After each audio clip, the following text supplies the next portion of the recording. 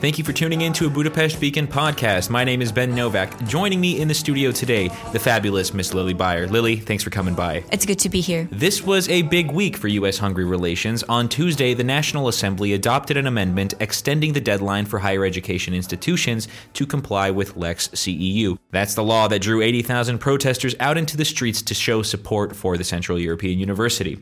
Why is this extension even news? Well, it was huge news and a huge surprise for the Central European University itself, for its administration, professors, and students, because they thought that the months of legal limbo over the university's future were over. So the Hungarian government has reached a draft agreement with the state of New York, while the Central European University has a memorandum of understanding now with Bard College, which would allow the university to comply with the higher education bill's requirement that an international institution of higher education have a campus in its home country.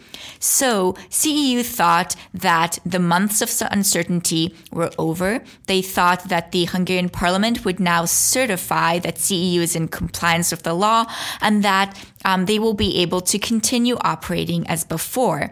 But now, with this extension, which has come out of the blue, the university doesn't know when the parliament will certify its compliance. And from what government officials have been saying over the past days, it seems like they're far from a hurry to do so, which means that the legal limbo and uncertainty may continue for over another year. On Tuesday, CEU President and Rector Michael Ignatieff held a press conference to address this apparent cat-and-mouse game and to explain what impact this is having on the university. Here's what he had to say. The story, very simply, is that CEU has done everything that it can to comply with Lex CEU. We're complying with the requirement that there be a new bilateral agreement with a state of origin, and we're complying with the requirement that we conduct educational activity there. My question is, why can't the Prime Minister of Hungary take yes for an answer? Hungary has also signed and ratified a similar agreement with Maryland in relation to McDaniel College, and you will have seen that went through the Hungarian parliament. So why sign an agreement with one United States state and not with another? That looks like discrimination to us. Yesterday, Minister Balog said it would be pointless to sign an agreement now with New York. And yet we hear from New York, it's the rumor at least, that Hungary has not walked away from the table in New York. So we're entitled to ask, what's going on here? Who's in charge? We have been defending our academic freedom for 26 years, and we're proud of the support that we've received from great universities around the world, and especially from our Hungarian colleagues and friends. What they understand, as we do, is that you can't have academic freedom. You can't have academic freedom unless you have the rule of law. Let me be direct and clear with you. Lex CEU has made a travesty of the rule of law.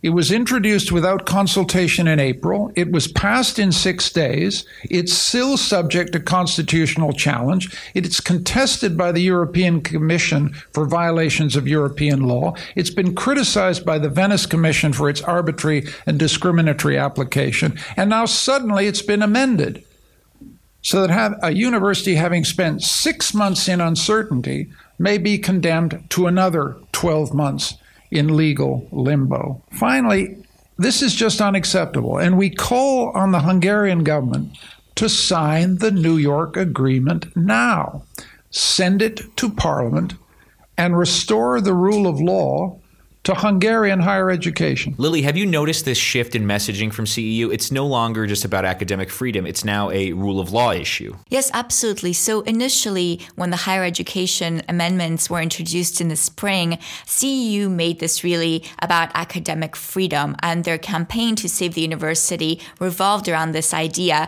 that CEU is being targeted because it is a free institution. And they really shied away from talking about broader issues views of democracy in Hungary. And in one BBC interview, Michael Ignatieff even tried to shy away from the idea that Hungary is becoming increasingly authoritarian. He really didn't want to make that statement. He wanted to focus on saving the institution itself.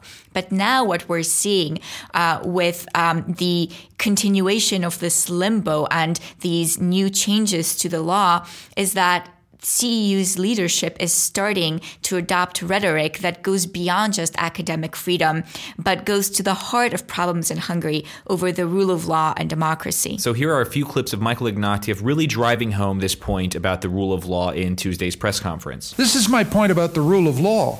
A university, a free institution, cannot operate without legal stability.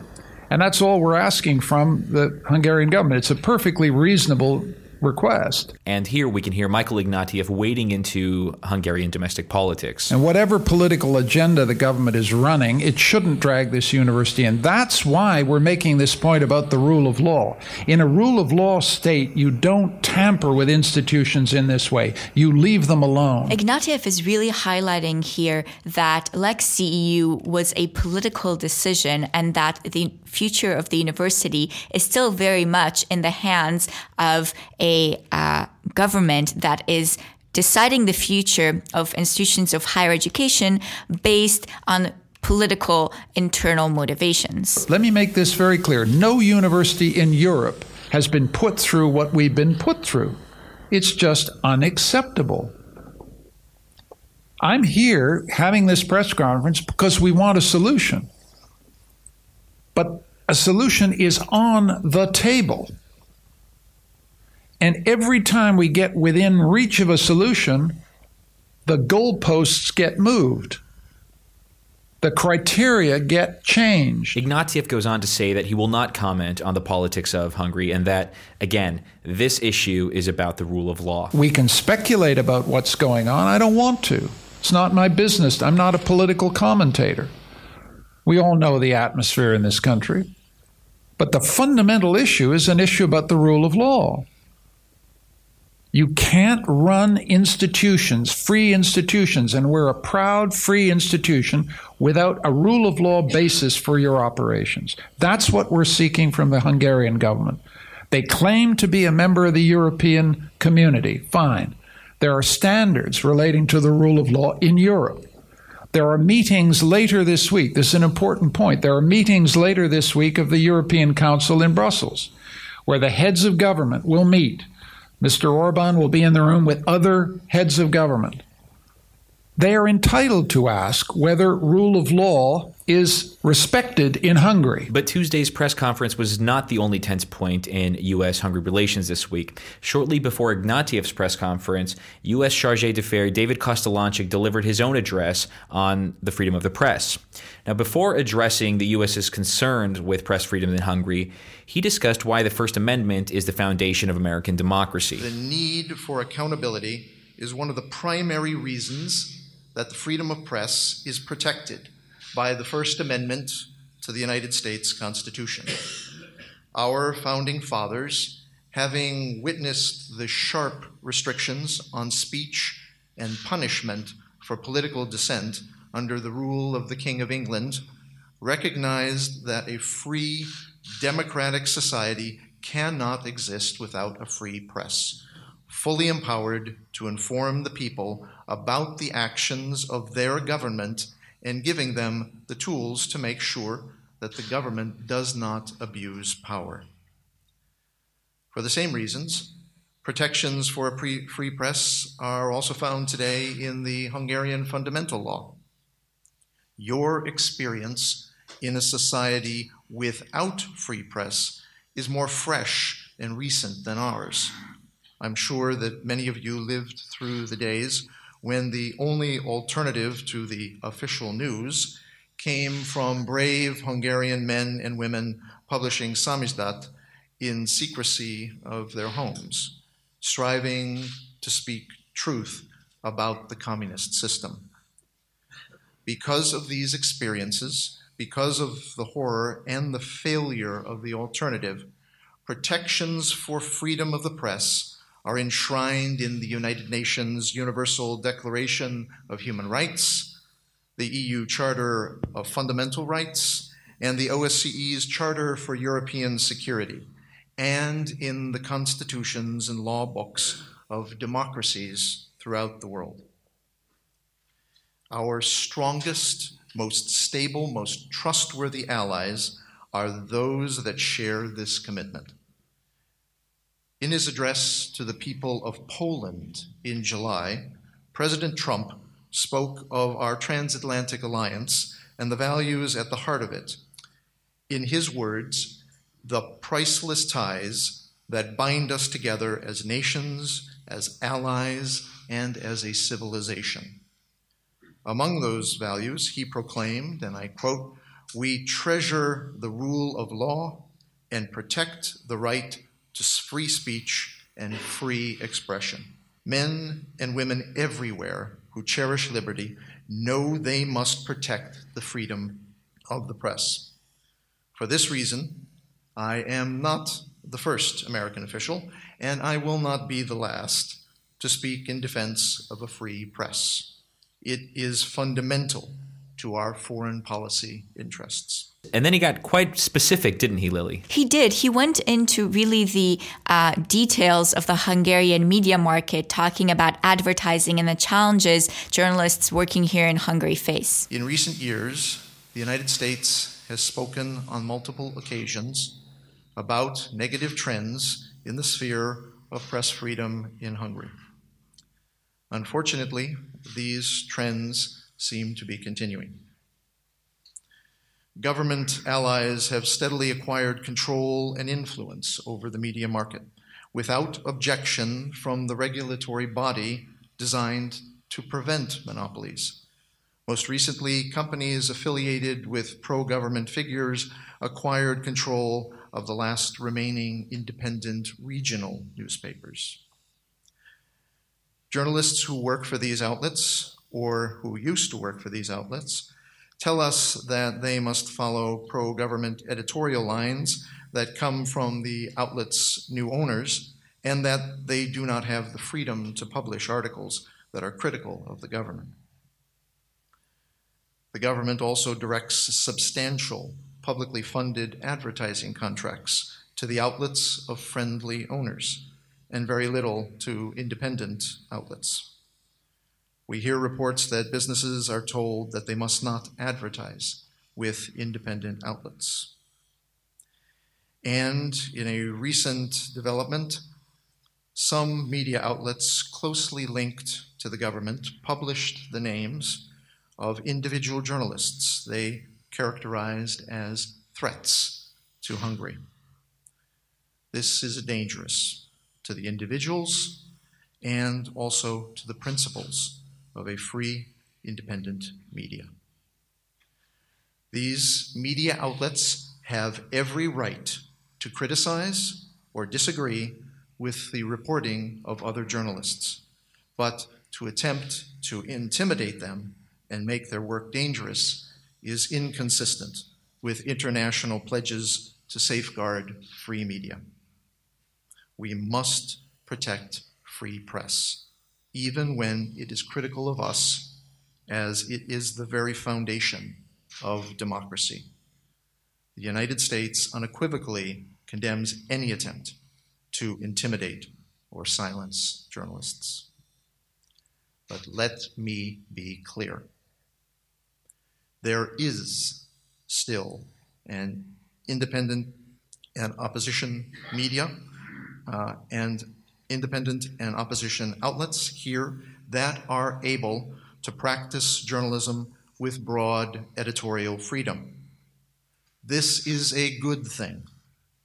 However, their numbers are dwindling, and they face challenges in the advertising market that pro-government outlets do not.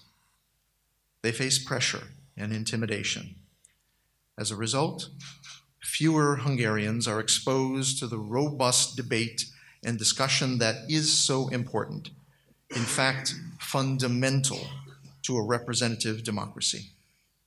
How can people meaningfully express their will if they only have access to one or a limited point of view. What I find so interesting about the Chargé's remarks is how different they are from Ambassador Colleen Bell's remarks on Népszabadság back in January.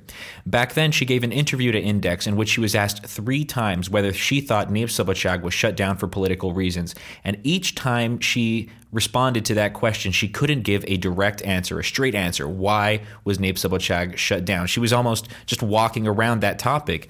And now with the Chargé's remarks, we have very specific, concrete assertions of what is happening in Hungary's media market. So there are a couple of things here. The first thing is that Colleen Bell was a political appointee who, throughout her term, at times shied away from being critical of the government. Some listeners may remember that Anita Kőműves of Népszabadság went to Washington, D.C. right after the newspaper was shut down. She had meetings at the State Department, and I believe one of the State Department officials actually tweeted a photo with her, in a way, a show of solidarity with the journalists of Népszabadság. So there was some show of support from the State Department, if not directly from Colleen Bell, during her exit interview. And another thing to keep in mind is that it's becoming increasingly clear that the media situation is not only bad, but is actually actively deteriorating.